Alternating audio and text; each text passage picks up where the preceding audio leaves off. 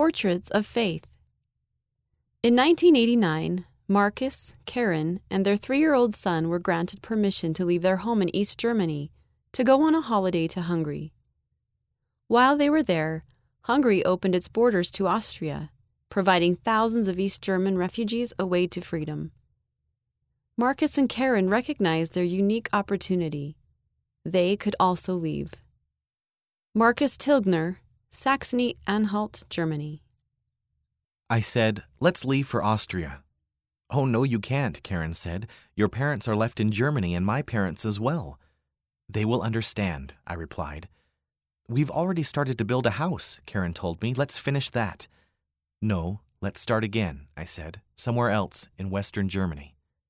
Again, I tried to tell her we should leave. She said, "No, because you have just been called as bishop and you said yes, you would serve." This is why we did not leave Germany.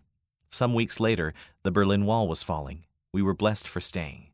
This was Heavenly Father's way for us. End of Portraits of Faith for March 2017. Read by Ben Cummins and Kara McClellan.